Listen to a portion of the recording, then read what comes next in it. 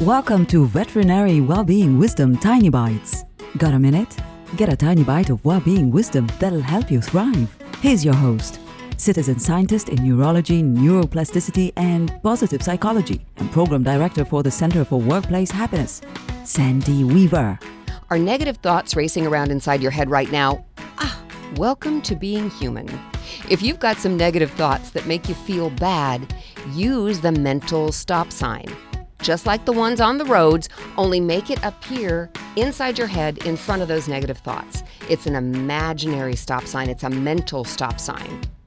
When a negative thought is making you feel bad, put up your mental stop sign and think about something else. If you can't think about something else, sing a song. You cannot think bad thoughts and sing at the same time. For more well-being wisdom, visit theveterinarianschampion.com. I'm Sandy Weaver. Want more tiny bites of veterinary well-being wisdom? Subscribe to the podcast and share it with your friends. And there's lots more at centerforworkplacehappiness.com. Here's to your well-being, one tiny bite at a time.